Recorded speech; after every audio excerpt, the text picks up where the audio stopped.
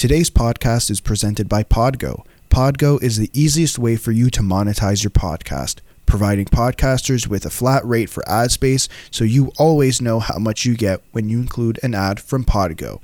We recently joined as a member and you can too.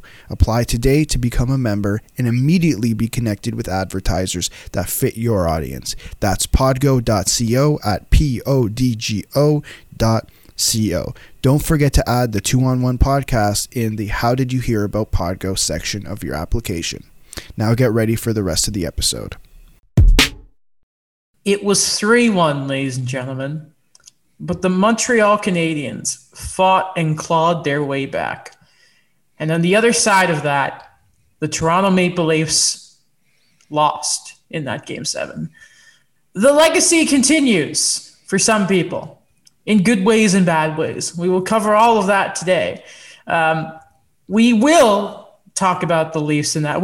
This might all be the whole episode, by the way, depending on how much time we get. We might talk about Boston series, even though we haven't watched any of it because it's the air and the scheduling has been god awful.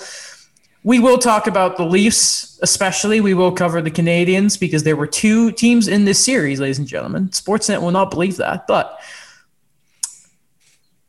where do we start, guys? How do you guys feel right now? What's the feeling in the podcast? Because I think that Alex will be mad. I feel like Daniel is disappointed. Oh yeah, you're right.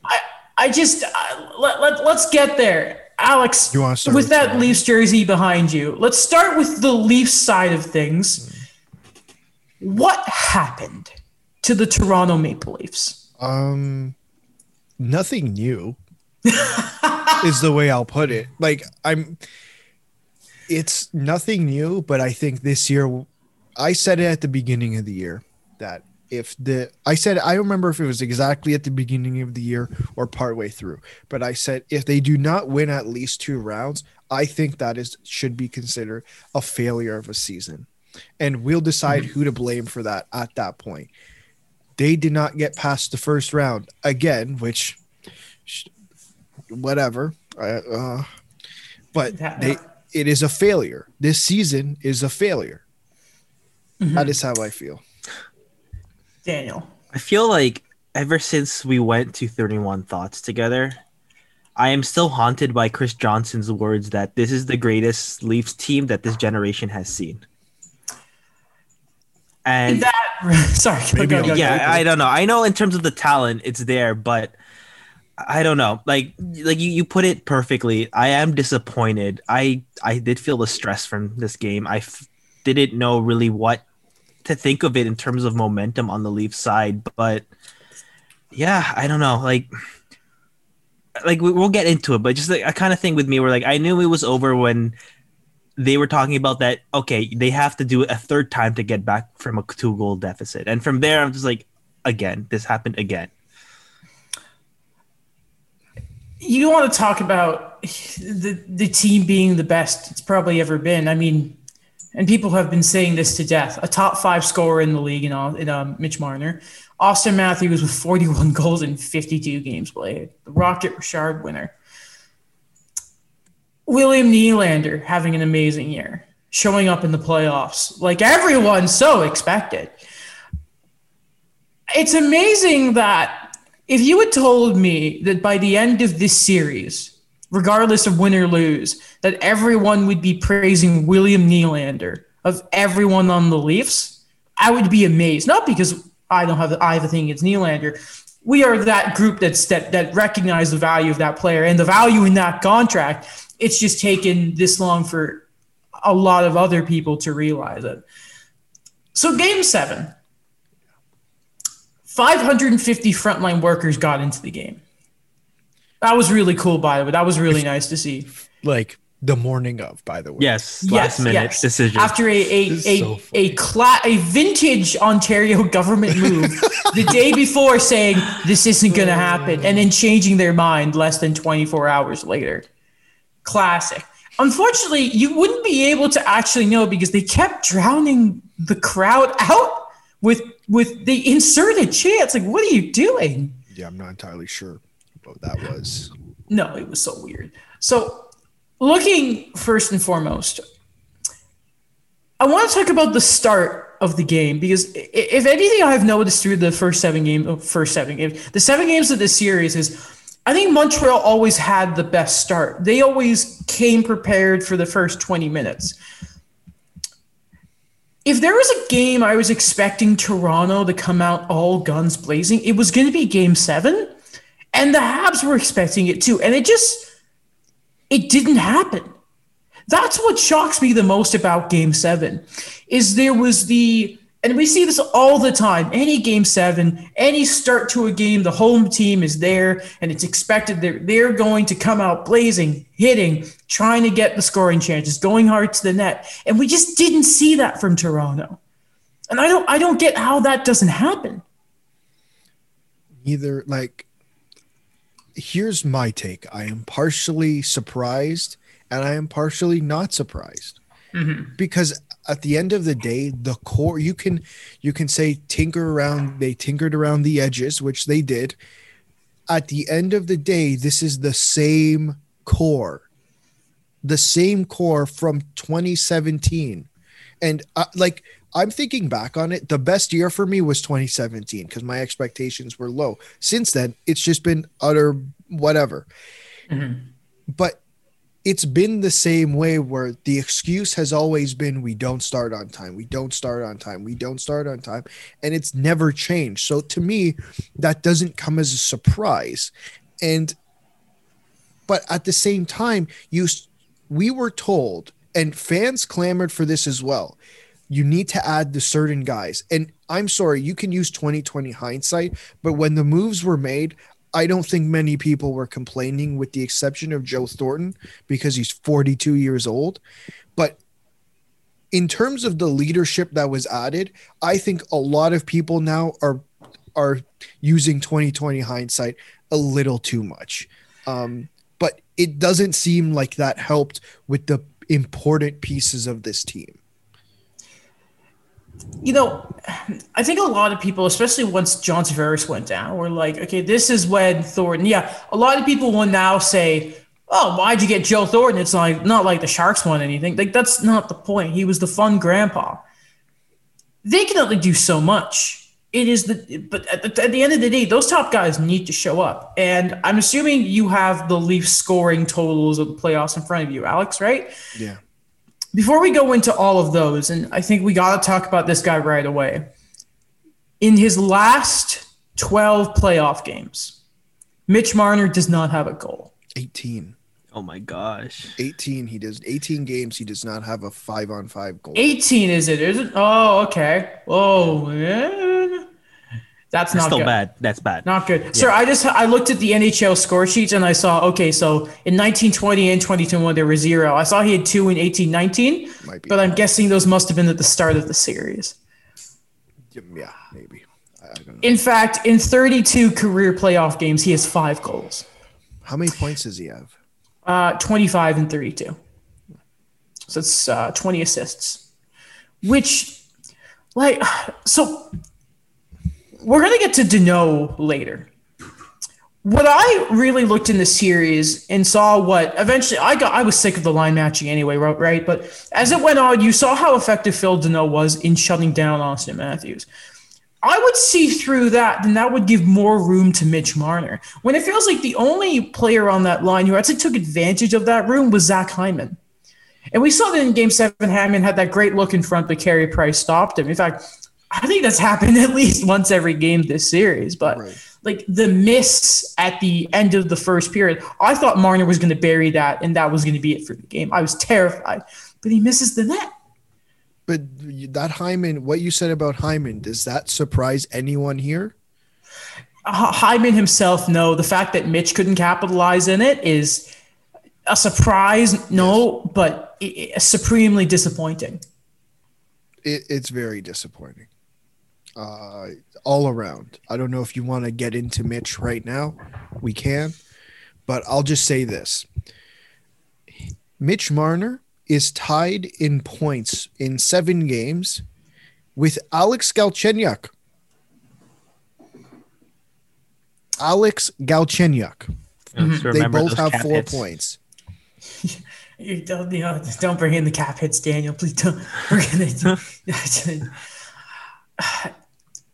I asked Alex this before the show, Daniel, and so I want to get your take on this. This may be completely crazy, but is Mitch Marner like Johnny Gaudreau? Is he this wicked regular season guy who can, the speed, the offensive talent, but when the playoffs just come around, he sucks? Yeah. Or am I being too hard? I mean, it's not like you're like comparing him to like a bottom six guy. I think that is a very accurate comparable, but I think it's just based on the way the organizations are respectively. Marner, in a way, is I think he's a bit safe to a certain degree, just based on the fact that I don't know. It just they have all these other guys there. I think for Calgary, there's just that overall disappointment, especially the way this season went. But I could see what you're going with that. Like when it comes to Marner, it just, and I don't know. I feel like I'm doing this too often, but I'm making the NBA comparable again, where we get another DeMar DeRozan type of player where. I saw that comparison. Yeah, beloved guy, he'll put up the points for you in the regular season, but when you put him in the playoffs or you put him in front of like tougher competition, it just goes away. It's just not there. It's not the same X factor or anything. And I'm not saying you trade him, but I'm like, I'm not doing the 2019 Raptors comparison right now, but the way I kind of see it is like you really have to elevate your game. I think a big thing that I gave to Marner the last few years is that he's young, that he's developing, and it's just the way things are going to be. But there has to be a certain point now, especially with the leaders you've given him, who could show him the way. I think it's a bit inexcusable, but again, I'm looking at the other side too. Like maybe there's that mental factor to it too, because a lot of those miscues he's had, the penalties or even the shots he's been missing, especially when they're like perfect passes, I think there's just something off. Two things. Number one, I don't want to entertain the idea of comparing this team to the Toronto Raptors, 2018 or 19 Toronto Raptors, because that is disrespectful to the Toronto Raptors. They won playoff rounds. Like there's no comparison here. This is unprecedented. What this team has managed to do. At least they were going up against the best player in the world, in LeBron James, and that's what was stopping them. Was LeBron James. Why? Like they're who? Like I get Boston, and I fully understand that, and there's the perfection line there. Like they haven't even won a playoff round. And number two, with Mitch Marner, he has put this on himself. When he signed for that $10.893 million contract, he put this on himself. And let me be clear. I'm not saying I don't want to attack Mitch Marner personally, because that's not fair. And that's not what I'm trying to do. But when you put up a performance like that for 2 years in a row, that is unacceptable in so many ways that we're getting to a point where I talked about Nazem Kadri and I said he needs to be traded because 2 years in a row, he put this team in jeopardy by being suspended. Mitch Marner, 2 years in a row, disappeared in the playoffs. I don't care from his quotes if he thought they got scoring chances. That line was not even close to the best line on this team. The line that the Kerfoot Nylander line, once Tavares got injured, was the best line. Whatever line Jason Spezza was on was the second best line, and then maybe this one. And it wasn't because of either Marner or Matthews. It was because of Zach Hyman. The quotes are unacceptable. Unacceptable. There's no excuse. When you get paid $10.893 million per year, there is zero excuses. And, probably going back to Johnny Gaudreau for a second, it is that salary. And we've talked about that the level of expectation from Marner as at the point we talked about it last episode. And the exact quote that Alex is talking about, this is immediately after the game. This is Mitch Marner. Quote, Austin and I, the other guys, especially come playoff time, you want to be the guy they go to and the guy they can that can lead the team out the series. We had multiple looks every single game. It just seemed like they weren't going in, so really no excuse, said Marner. Even though it kind of sounds like he's making an excuse right there. Like, yeah, you had looks, but I don't mean to take the crap out of him. But, Mitch, you missed. You missed, Mitch. And you want to talk about looks. You had looks to clear the puck in Game 6, and you yeeted it over the glass, man. Like, I think there's a mental thing to it as well. I'm doing the Gaudreau thing for the lulz, right? Of course, yeah. It's just there. Mitch Marner, it's just he has to figure it out because they can't trade the contract. You're not gonna and you're not gonna just be like woohoo here, leave him exposed to Seattle and just they'll obviously take him, but then you're all of a sudden losing that caliber of player for free. Yeah, it is. Yeah, you literally have to figure out what is with him mentally. Because that's what he's too talented of a player to let this continue. I don't like how he's like me, Matthews, and the other guys. I'm like, it wasn't on the other. It's on you. It is on you. I think I don't know. Like again, like when he signed that contract, when he says like we had the opportunities and everything. That's the bare minimum. Yes, that is the bare minimum of what is expected of you. I think with him is just if you want to have that, identity as being a star in Toronto, he really has to show it. And in a way, I kind of feel like maybe that's been bestowed on him way too early. On his own doing, though. Yeah. That's the point. That's the biggest thing here is the Leafs offered him 7 years at $11 million, and he said no. He said no because he thinks he's Matthews. Sorry, you're not. And Matthews wasn't great this series, but Matthews just won the Rocket Richard. He had Phil Deneau stapled to him. Anytime you saw how bad the line matching was. Yeah. It was at a point where Montreal didn't consider Mitch a real threat. And we even saw that on the power play too. Yeah. And that is the real issue there. Yeah. You can't have – sorry, go ahead. No. I was just going to say, and we'll get to coaching later, but the inability to put Nylander next to Matthews is kind of inexcusable to me at this point, but go on with what you were saying. Well, beside that, I wanted to look a little bit deeper into maybe what is next. But I guess before that, we can sort of look at I want to get your guys' take on it. This is how I kind of saw the series kind of unfold, right?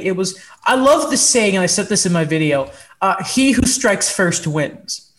I think once Montreal won game one, and listen, is that game different with John Tavares playing? Absolutely. But they won that game, and it was never going to be a battle for Montreal. It was going to be the war. And Ducharme stupidly did not play the young players to start. But once he did and he realized his mistakes, he adapted. And Montreal adapted, and they learned from their mistakes. And I don't feel like Toronto did the same thing, which is weird to say because it's Ducharme, and I kind of lost like all my faith in this guy and like halfway through the series. But I mean, and there was a quote when Caulfield was dressed, and they asked Sheldon Keefe, and I will admit there's a personal grudge here, asking about what he thought about Cole Caulfield coming to the lineup, and he said it doesn't change anything for us. But then there's a new quote saying once Kotkaniemi and Caulfield came in, you could see the series shift. And I think there was another quote saying Montreal were getting better and we couldn't adapt to that. That's inexcusable. Like, no offense, but the Habs, I'm insulting my own team here. They had a losing record. They lost more games than they won this year. They were worse than 2 other teams who did not make the playoffs. This is all from my Bergevin video that I already had, and the Habs lost another first game series to the Leafs. Fun fact, every time after game 4, I worked on that video during a game day as a what do you call it? What's the term that you would use? Prep? Almost like a pregame ritual. I forget what you would exactly call it, but like voodoo stuff. Okay. That worked. I agree. What I kind of felt too is the Habs were adjusting to what was going on, and I like that point you said, Alex, about not changing things around. Like, I remember seeing the practice lines, and they had Nylander, having a few more runs with Matthews again, where it has worked so well in the past, and to see it not really unfold during the game, like. I don't know. That was like a yelling point for me in Game 7. Like, what are they doing? Like, they have to try something. And I saw Keefe run Nylander, Matthews, Marner, and I get it because I guess he's putting Nylander there to kickstart the line in a way that duo in a way. But it's like, no, like, I'm sorry. Let Mitch figure it out with Kerfoot and Galchenyuk. Like. You need if there's a guy you need to get going on this team, it is Austin Matthews. It is Austin Matthews, and we know the combination of Hyman, Matthews, Nylander works. If I go check, I'm very sure Austin Matthews scored 40 goals in his rookie season next to Nylander and Hyman. So we know that is a combination that works. I don't care if Matthews wants to play with Marner. And to be honest, I couldn't care less if Marner wants to play with Matthews. We're beyond this. We are beyond caring. If I'm Sheldon Keefe, I'm beyond caring what these players think at the moment because I want to win. And it's just that for me was inexcusable to not play that line. Like, 2 things I kind of felt with is like I agree that that Nylander, Matthews, Hyman line, that's the original first line. It's worked so well for so long. I don't know why they wouldn't want to roll with it again. And I think the second thing too is what you said, like with Marner wanting to play with Matthews. Like, I don't think that's something that necessarily you could have gone with this whole time when it wasn't working, because the way I see it is, you don't have John Tavares there. Even if these guys were going, like they were hot, I would still put Marner on the second line just to spread around the talent. It's the Edmonton argument. Sorry, Leon and Connor, but eventually you need to divide up and carry your own lines. Mitch, you want $11 million a year? Okay, now prove it. Carry your own line. Exactly. I want to quickly have a look because the obvious question is what is next, right? So I want to quickly get up Toronto's cap friendly and just kind of look at some of the players. First off, actually, I'll give you guys Seattle is the next big thing in the NHL, right? Besides the fact that draft lottery is tomorrow. Wait, Alec, that was Adam, a surprise. Yo. So you could say Seattle is Brock Lesnar. The next big thing. Okay. Yeah. Yes. Okay. I just wanted to add that. Sure. Is it a bloody big deal? Solid. Jermaine Defoe. Yeah. So, because there's not going to be any big moves that you would think until after the expansion draft, because that's what held stuff out at the trade deadline. Here's the way, and I have the 2 different layouts. For those of you who don't know, when protecting players for the expansion draft, you have 2 formats. You can either protect a total of 8 skaters and 1 goaltender, or 7 forwards, 3D, and 1 goalie. So the way I have it myself for Toronto, obviously Tavares, Marner, Matthews, Nylander, Hyman, Kerfoot, and Engvall. Now, when you get to that 7th forward for Toronto, there's not a whole lot of people worth protecting. Maybe because who cares about Engvall? Like, you're not going to protect Spezza because why would you? But like, I don't know, maybe because everyone loves Jason Spezza, but there's just not a lot there. You know what I mean? Like Foligno, he's going back to Columbus. Yeah. The defensemen, I have Morgan Riley, TJ Brody, and Jake Muzzin, who missed Game 7. He's out 3 weeks. We forgot to mention that. And then Jack Campbell is the goalie. That would leave the two big names being Travis Dermott and Justin Hall to be available. If you go the 8 skaters route, I still have Matthews, Tavares, Marner, Nylander, Hyman, Riley, Muzzin, Brody, Campbell. So then it's still Hall and why did I write Sandin? Hall, Dermott, and this would open up a Alex Kerfoot. Now, I think we can all agree Alex Kerfoot I thought he was very, very good in that series. Great. He was the second best forward. He adapted. I always noticed him. Whenever there was like a play, I'm like, yeah, it's Kerfoot again. Frick off. Stop doing stuff. I'm not a fan of this. As I was thinking of Nylander, I think a part of that was he elevated everyone else. Like, that's a great sign for William Nylander, by the way. Can I just say I never want to hear a bad word about William Nylander and his contract, because while the other guys who everyone praised, they didn't show up. Like, exactly. I agree. So do you go the route of exposing Kerfoot? The reason I say that is because of the flat cap. That is not going anywhere. The Leafs are in this scenario. They're going to have to swap out depth guys with guys like Nick Robertson, obviously trying to go into the lineup full time next year to free up some cap space. And what I mean by that is maybe along with money coming off for Fredrik Anderson, I'm not saying all of this goes to that single purpose, but maybe you give out a bit more money to a potential 1B goaltender. I don't know who exactly it is, and I'm not doubting Jack Campbell's ability, but we all know how important it is to have a quality second goaltender now. I mean, I agree as well. Like, he's going to be 30 soon, and this is his first time as a starter. So he's that old? Yeah, he's 2010 draft. Goalies are so weird. I have a crazy guy he can go and get. You wouldn't like it.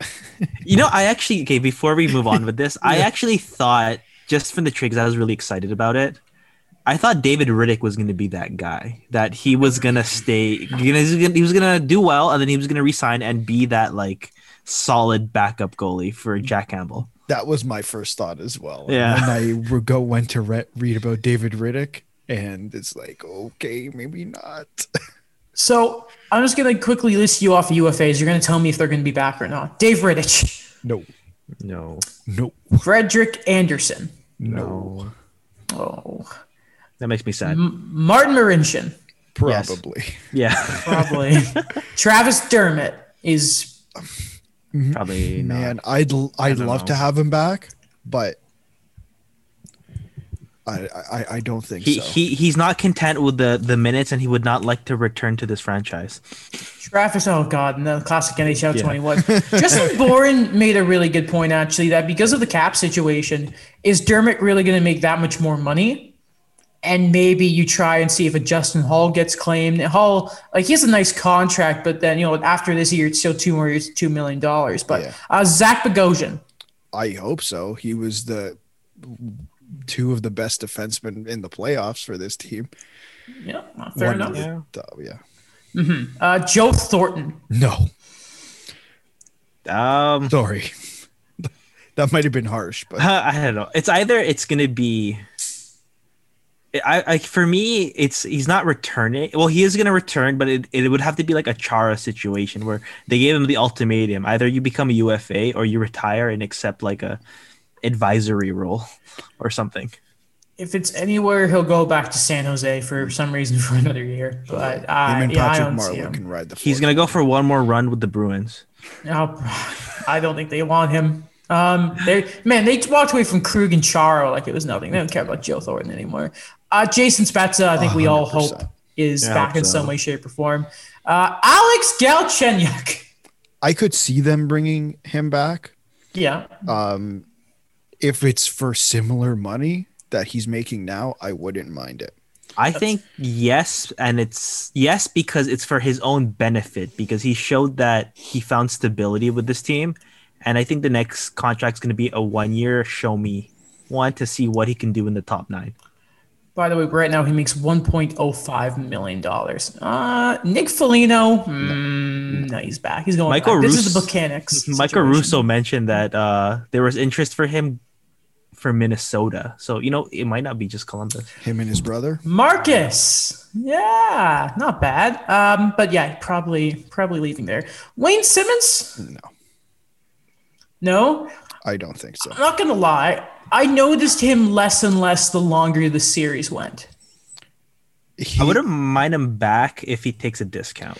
I noticed him less and less once he came back from his wrist injury. That's where it went downhill. That's true. If Story of his career, great play injuries. Like I don't know if he's not 100% healthy. I don't know if he has the off season to rehabilitate his injury, and because like that's kind of what the whole Jason Spezza thing was, right?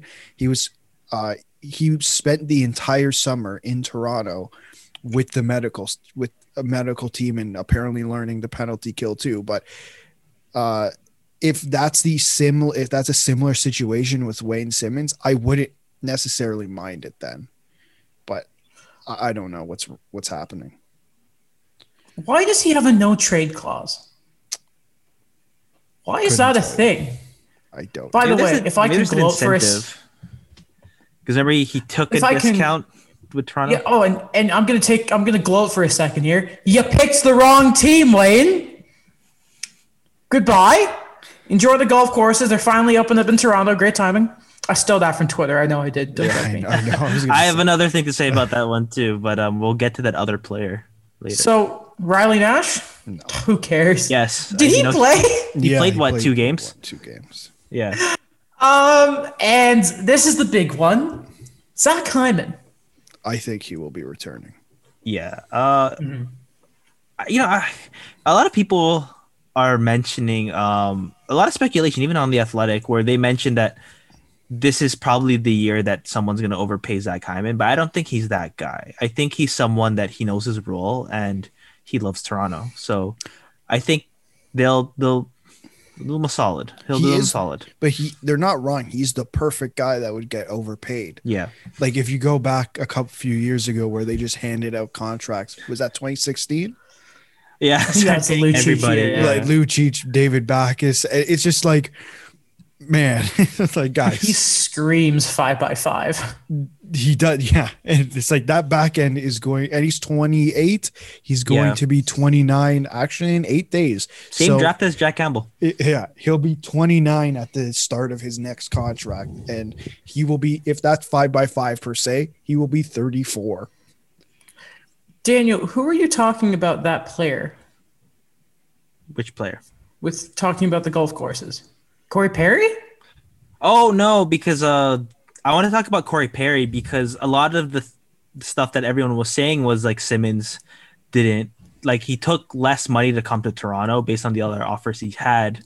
And what I mentioned on the podcast, social media, was what Pierre LeBrun said about Corey Perry and like the 700,000. And a lot of the comments and a lot of like follow-ups to that was just comparing like those two quote unquote, tough guys could get you like the timely goal and comparing their cap hits. Fair enough. And when they signed, because Perry like waited until training camp. Yeah, it's weird. No one picked him up. I was really confused about that, but I'm figuring I'll take it. Because he scores in games 6 and 7, including getting the series winning goal. Oh God, Corey Perry. And I guess we can transition here to the Montreal Canadiens. They win their first playoff series since 2015 against the Ottawa Senators. And it feels good. It feels so good. No one at Sportsnet had them winning, by the way. Oh, even I had Engels. Yes. Okay. I was about to say something about that. I was about to say, the Et tu Brutus thing.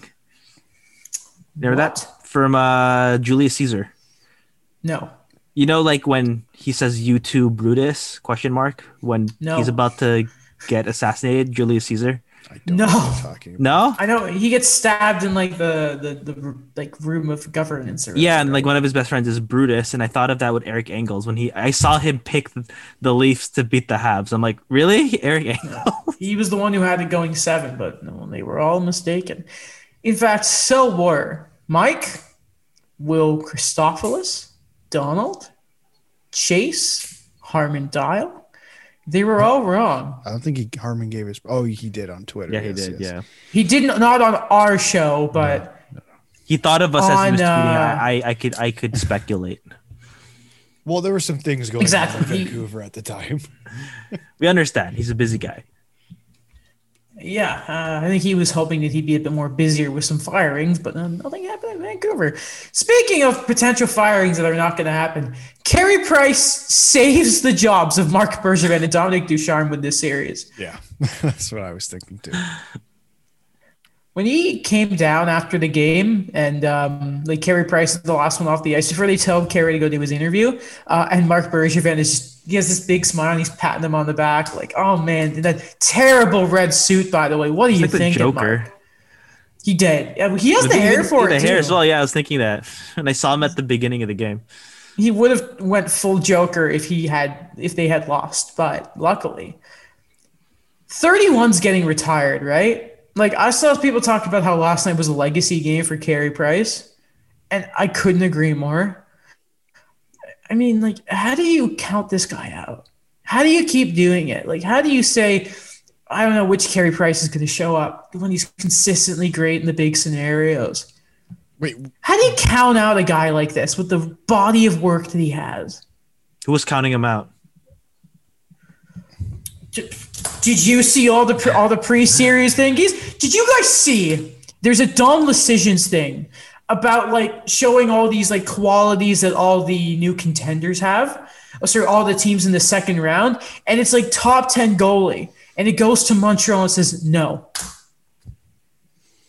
It's like, excuse me, like how do you, in good faith? And it's not even like percentage, like all his normal stuff. And like, I'm not making fun of Dom Decisions. Like his model is incredible stuff, right? And like that's what makes the Leafs losing such an upset, right? Is all these things that go in their favor. But how do you, in good faith, put something out there that shows that Carey Price is not a top 10 goaltender right now? What are you thinking? Since the Habs were facing elimination, Carey Price's save percentage was in the 950s. Yeah, I'm not saying this is accurate. I'm just saying this is an angle people have taken, and it was just the whole injury thing. What do you mean? Just like they're not counting him among like, I don't know, like the Andre Vasilevsky or like a Marc-Andre Fleury this year because of like the games played. And I think it just, this, I'm not saying it for Carey Price, but this happens a lot with lists when, like when we go in the off season and they have a bunch of this like, top 50 players list, but then like garbage. A lot of the players are undervalued because they were injured or they just struggled for like one part of something, but like it doesn't show the whole picture. Mm-hmm. So I'm not defending it. I'm just saying that sometimes I know those could be skewed. And it feels skewed. It feels very, very much screwed. Anyway, your guys' thoughts on Carey Price, because again, the difference maker was always going to be Carey, and it was. I mean, there it is. There's Carey Price. He was like incredible. I texted you after Game 6, was it? And I think I said Carey Price. Oh my God! Same with Game 7. Actually, I think all the points I texted you, pretty much the same. But we did talk about it a few episodes ago. What Montreal had to do, just in general, had to do to win, including Carey Price, they did. They literally did the exact things that they had to do to beat the Leafs. They also did a good job, I would say, in the later half of the series, Daniel. They did the very good job of keeping a lot of shots to the outside, which is the Islanders' way to success. So they finally, for the first time, it feels like forever, made his job a lot easier. I think a lot of credit there also goes to Ben Sherratt and Shea Weber, who were playing out of their minds. Especially Shea Weber, who is clearly hurt right now. And Ben Sherratt, who stepped up hurt. Huge. Yeah. Yes, it is also definitely injured right now. Yeah, I agree with you. And I think Pierre LeBrun also said that too, just the way Carey Price plays in these presser situations. I think he used one example where he saw me yawning during the gold medal game in Sochi. Yes. And it's like, it's just a guy that he knows what he's doing. And again, like it reminded me in a way of that 2014 Carey Price, simply because the way it's been to get these goals has been kind of the same way, where it hasn't been really high scoring for Montreal, but Carey Price has been able to kind of hold the fort. And at the same time, too, when you think about those defensive schemes or getting those shots from the outside, it's also working as a unit, working as to what can work best to support your goalie and make sure, your defense is there and they're set at the right time. So, yeah, I don't know. Like, it was frustrating to see it, but at the same time, like, okay, as like a Toronto fan, it's tough to see Carey Price play at this level over and over again. But as a overall hockey fan, it's great to see simply because he is one of the best goalies, and you just love watching him in his prime. Exactly, Matt. Oh, I love him. Fun fact, apparently he's the first player to have a cap hit of over $10 million to win a playoff series. I saw that stat and my jaw dropped. At first I thought it was just goalie, but then I'm like, oh, wait. Because then you realize, oh, crap, yeah, Kane and Taves never won with their new contracts. No. And then it's like, oh, crap. What's going on? McDavid, yeah, Draisaitl was around like 8.5, but even Sagan was up there, doesn't have one. Listen, the contract is still terrible, but, I mean, how do you figure out $40 million of offense? Have a $10 million goalie. If only Sergei Bobrovsky could play up to that level, that'd be really nice. I remember they're like, you need a 10. I think someone wrote this. They're like, you need a $10.5 million goalie to stop $48 million worth of offense. Yeah. Okay. Do you want another word on Corey Perry, by the way? Because in the group chat, you were very much praising him. I don't know. I'm really torn about this because remember in the offseason we had that we had that negotiation and where he's probably going to leave Montreal in the offseason maybe. And when that jersey goes on sale, you're going to get me one and I'll pay you back. But I don't know why. I don't know. Like, I made this joke, right? So, like, I've been a Corey Perry fan since I was 7 years old. And today was the first time that, he actually kind of, he actually hurt me. He actually did, like get a bit of a dig on me. And I never thought that would ever be possible for me being his, like, literally a lifetime, like, a long-time fan of his. And I don't know. It's just weird because his game, how he plays, how timely he can be. And I still think that he's still underestimated in so many ways. You could see on how long he waited on training camp. You could see when the Ducks bought him out. You could see that Dallas didn't want to bring him back, even though, they probably really needed him this year. And that's the thing. It's just like being on that other side of things where it's like, that player you love to hate, but I can't because it came from love the first time. So it's so complicated with me right now with Corey Perry. I hope they bring him back next year. I won't lie. I think there's this series alone has carved out a special place in my heart for Corey Perry.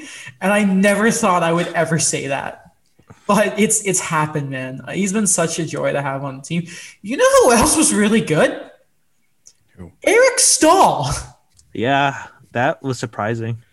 It was. I mean, like, he should have gotten a penalty for who did he basically tackle? Dermott? It was Dermott or Sandine. Yeah, like even Engel said like he saw that and then the Engvall penalty on Caulfield. I'm like, okay, like if you're gonna call that one, you should have called the other.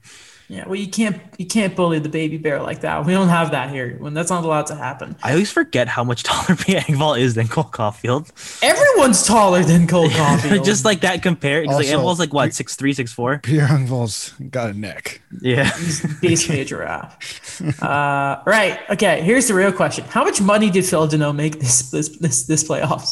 7x7. And I saw that the Canucks are going to pay on that. Because, man, limiting Matthews to one goal, it's like, everyone's like, yo, Guy Carbonneau shouldn't have gotten to the Hall of Fame. And everyone was like, guys, look at what he did to Wayne Gretzky. Like, Bob Gainey made his whole career out of that stuff. Yeah.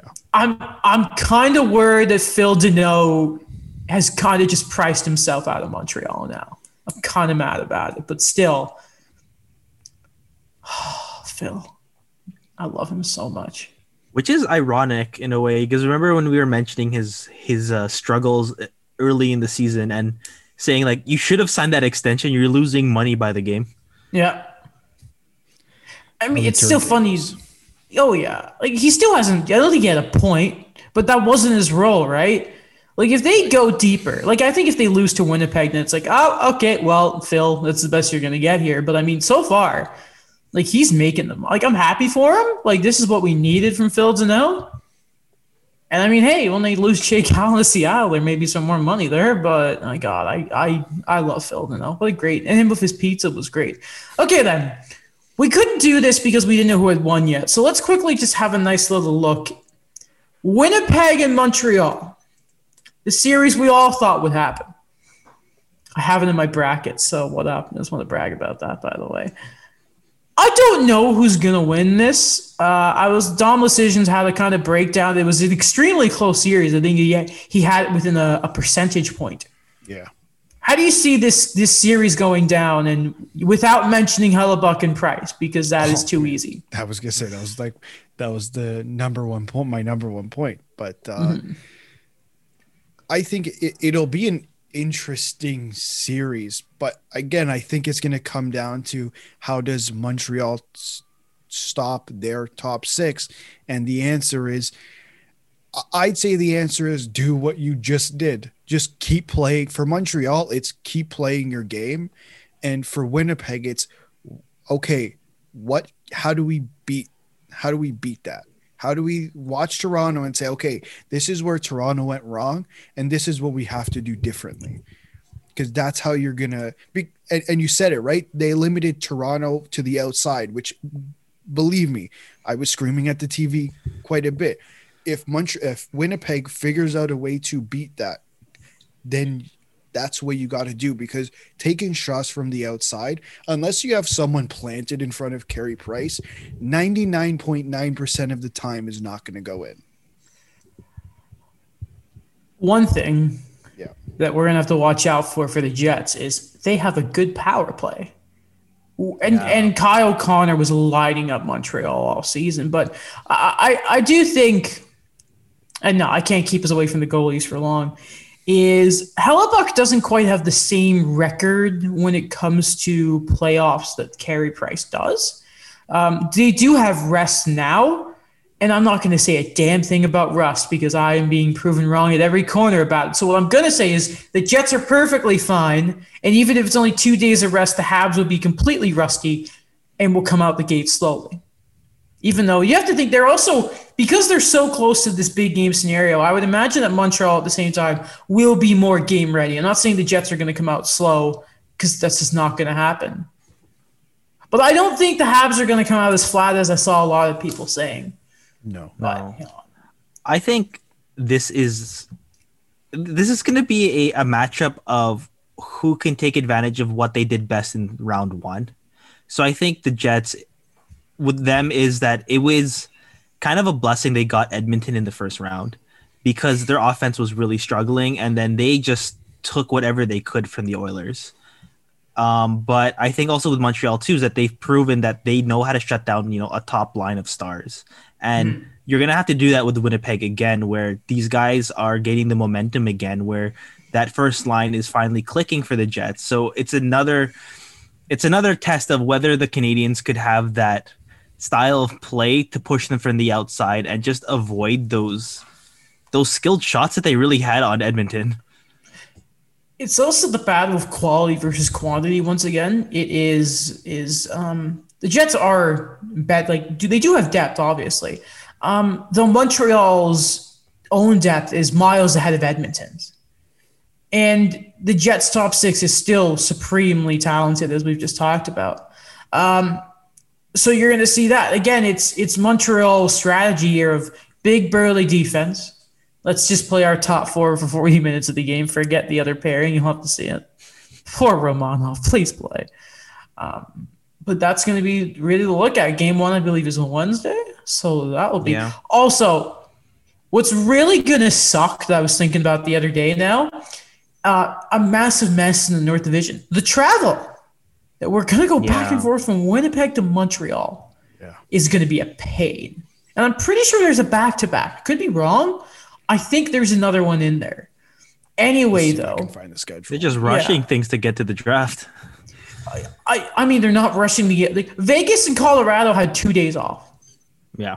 What are you doing? What are you actually doing? Vancouver ruined everything for everyone. That's mean. It wasn't their fault they got COVID. No. Poor Adam Gaudette.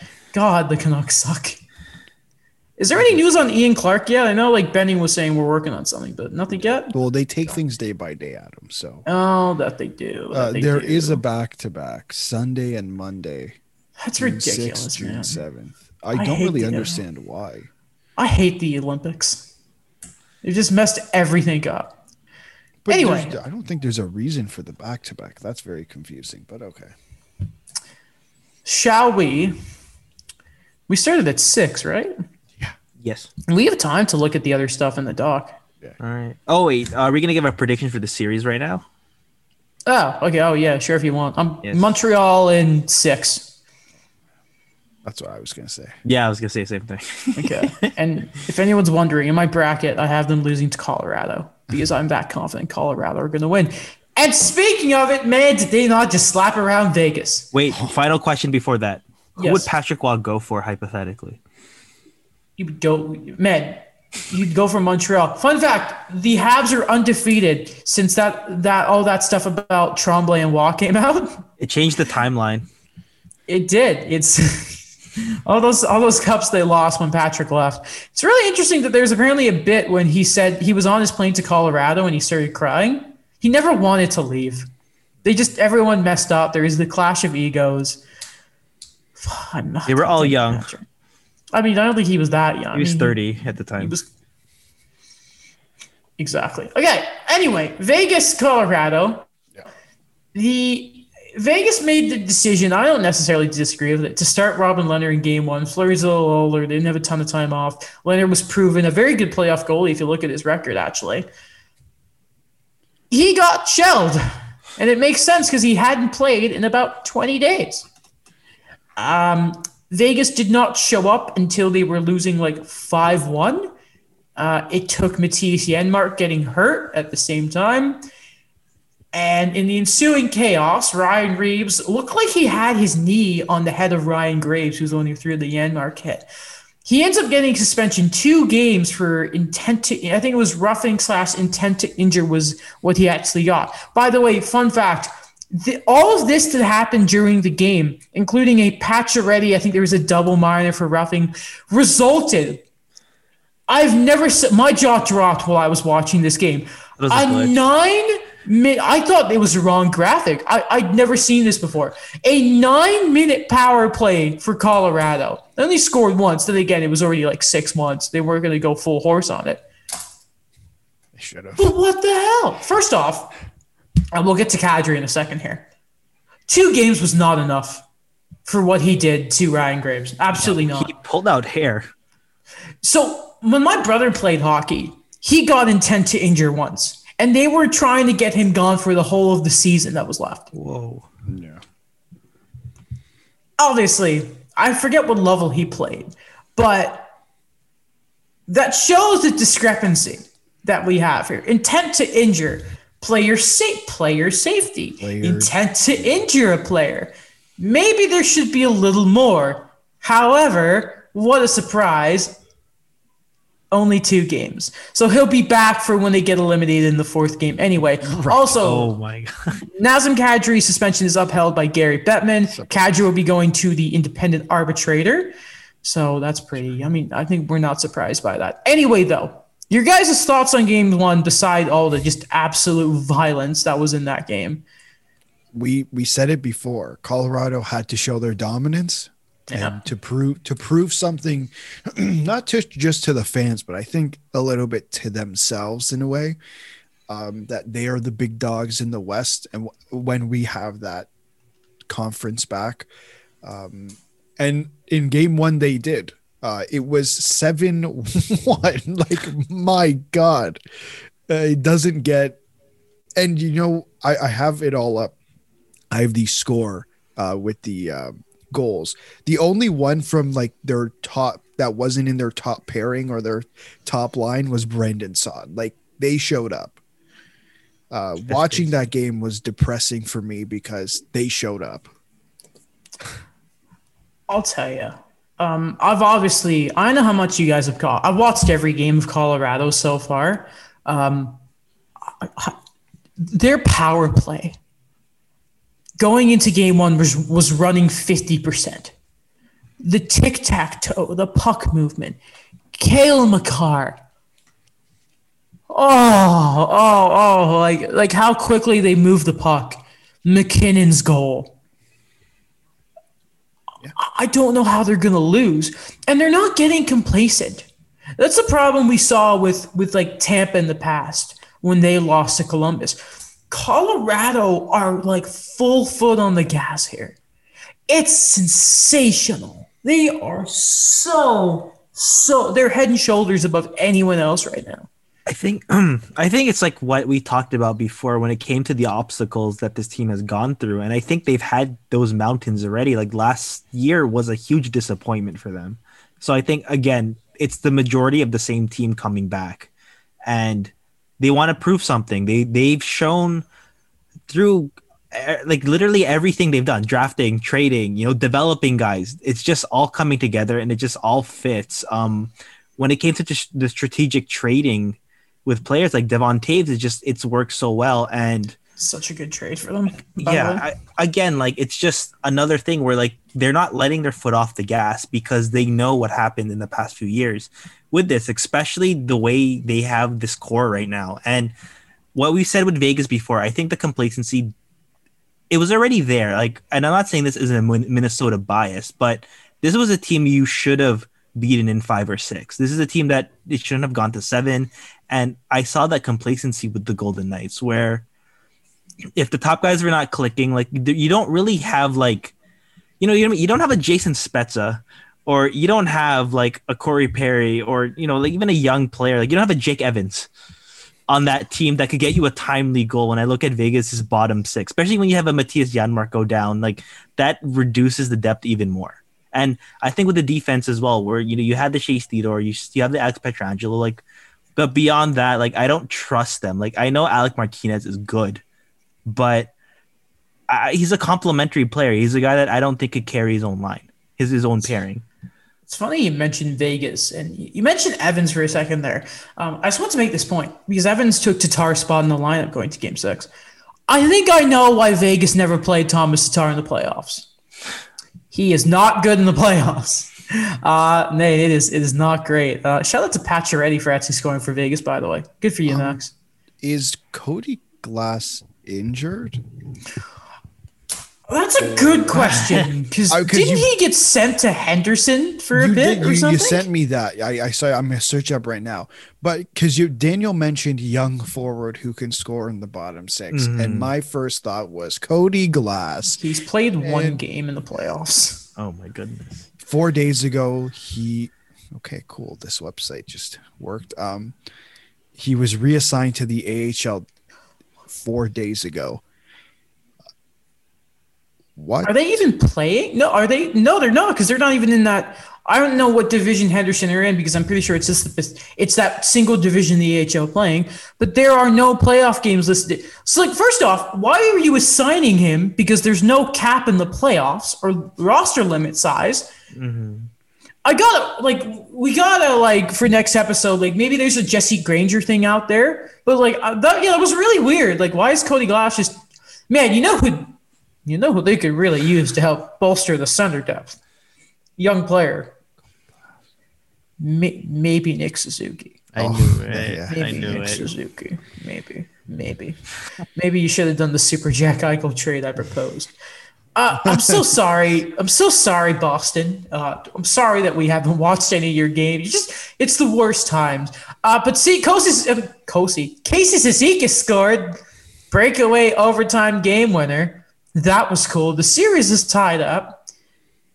I don't know what else to say. We will watch Game 3. We will. I did see Bruce Cassidy blaming Tuukka Rask about reading his ankles. I thought, okay. Boston's picking on Tuukka Rask again. And that is why he will not re-sign with the team. It's one of the playoff bingos. If we were to have a sheet for that, it's like criticize Tuukka Rask. Yeah, I don't get what they're doing. I really don't understand. We'll see, though. Boston, I hope they lose, because forget Boston. See, this I is don't really like both teams, so I'm so conflicted. Like, I didn't like the Capitals and the Bruins, and then now it's just the Bruins and the Islanders, and it just, you know what I mean? It's really annoying, by the way, that we don't know exactly 100% what the round 3 matches would be. I'm pretty sure it is guaranteed that it's one of the Canadian teams versus one of Colorado and Vegas. Well, no, I guess that just determines it, doesn't it? I'm an idiot. So but then you wonder, it's like, man, no offense, but do you see Boston? I could see Boston taking out Carolina. I don't think they can beat Tampa. I don't see the Islanders beating Tampa because we saw how that went last year. And Carolina is still a bit of a wild card. And, it was a ferocious game against Tampa Bay in game 1, but a late goal get Tampa Bay winning. Man, listen, I have seen some weird angles on goalies before. I've never seen one hug the post and have those large of holes in their positioning. That was brutal. Nedeljkovic has been good, but that was really bad. But just like game 1 against the Panthers, a late one gets Tampa game 1, and there's a bit of the experience from Tampa Bay for you. I mean, I'm not surprised. It was a close game, but there's Tampa Bay. They're getting game 1. They're looking good. They find their ways. Tampa was on a different level. Exactly. Who's winning game 2 tonight, by the way? Tampa Bay. Tampa 4-2. That's a good Alex, were you going to say something before I asked, by the way?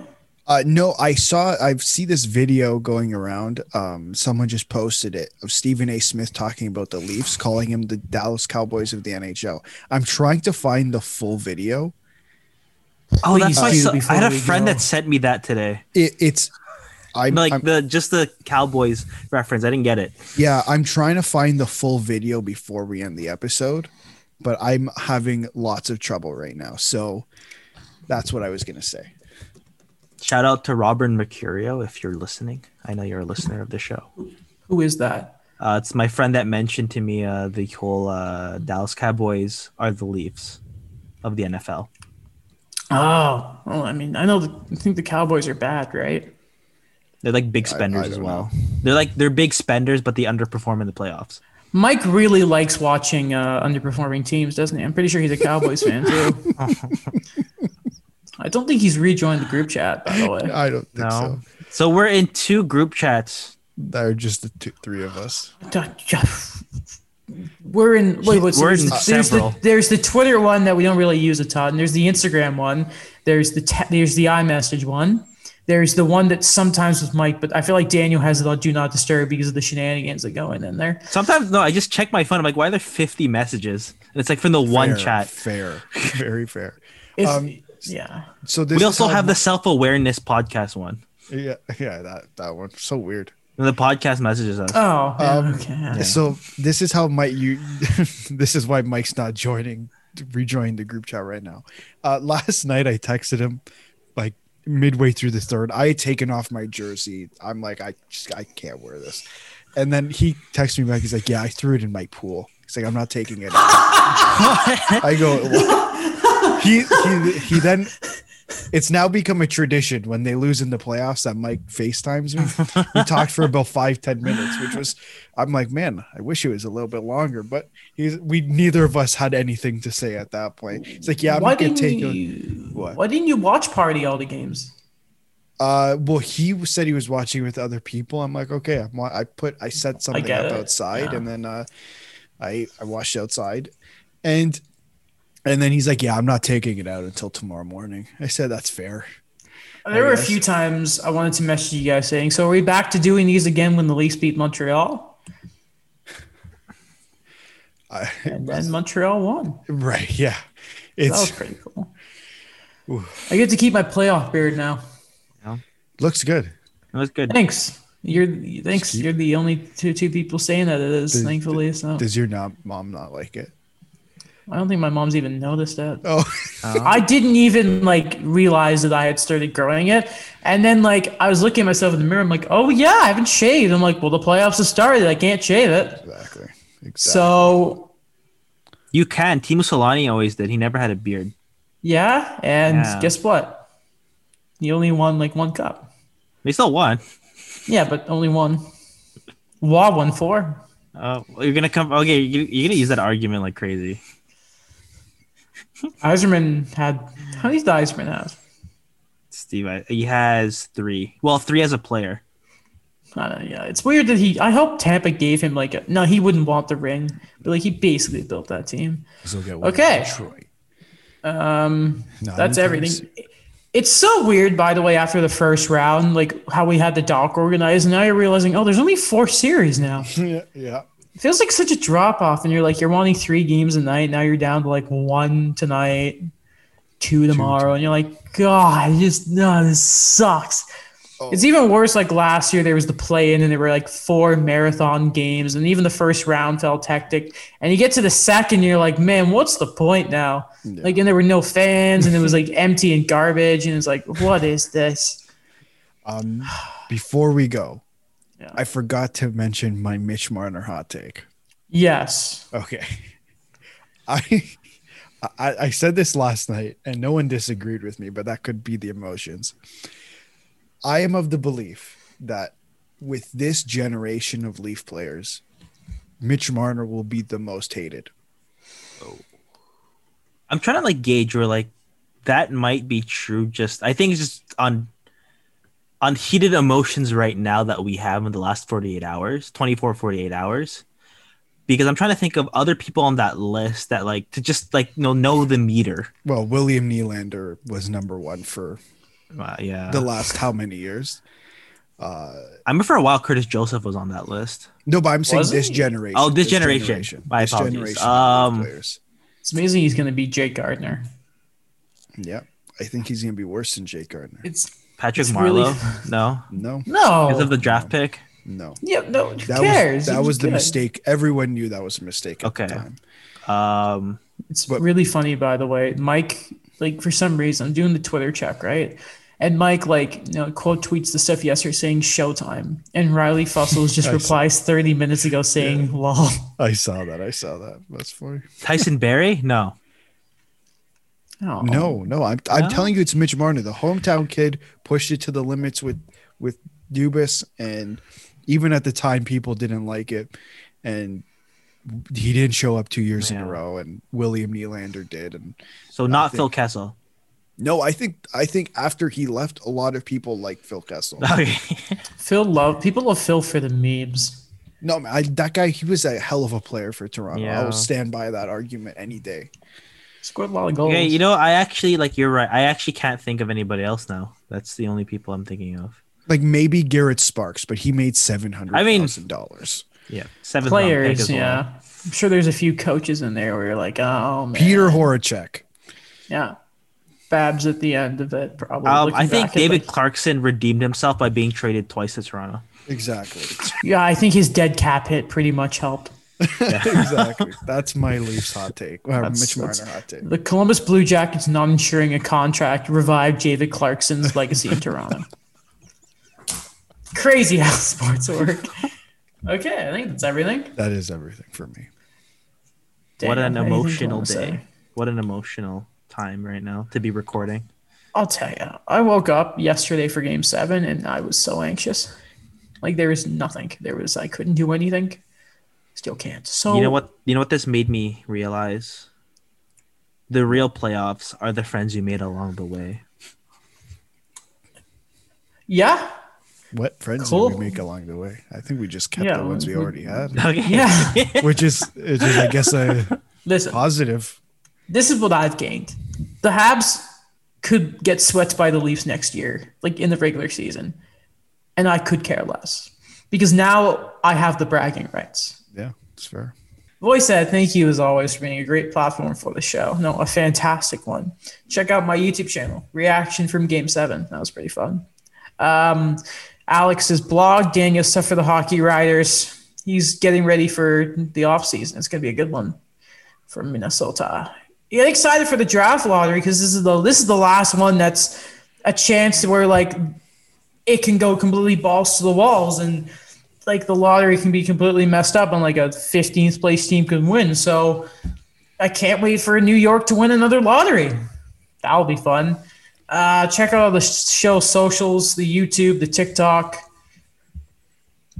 I think that's it. I don't know. Bye. Facebook. Yes. Do you say TikTok? I did say TikTok, We did. yes. TikTok. Instagram, yeah. Twitter. Everything. Especially Facebook, though. Yeah. Yeah. Our own socials as well. I think that's everything. Thanks, guys. Yeah. Shout out to Will and Laura. You guys are great. No Will one else, Baldwin. though. Yeah, Will Baldwin. Will Baldwin. Gotta Yeah. clarify.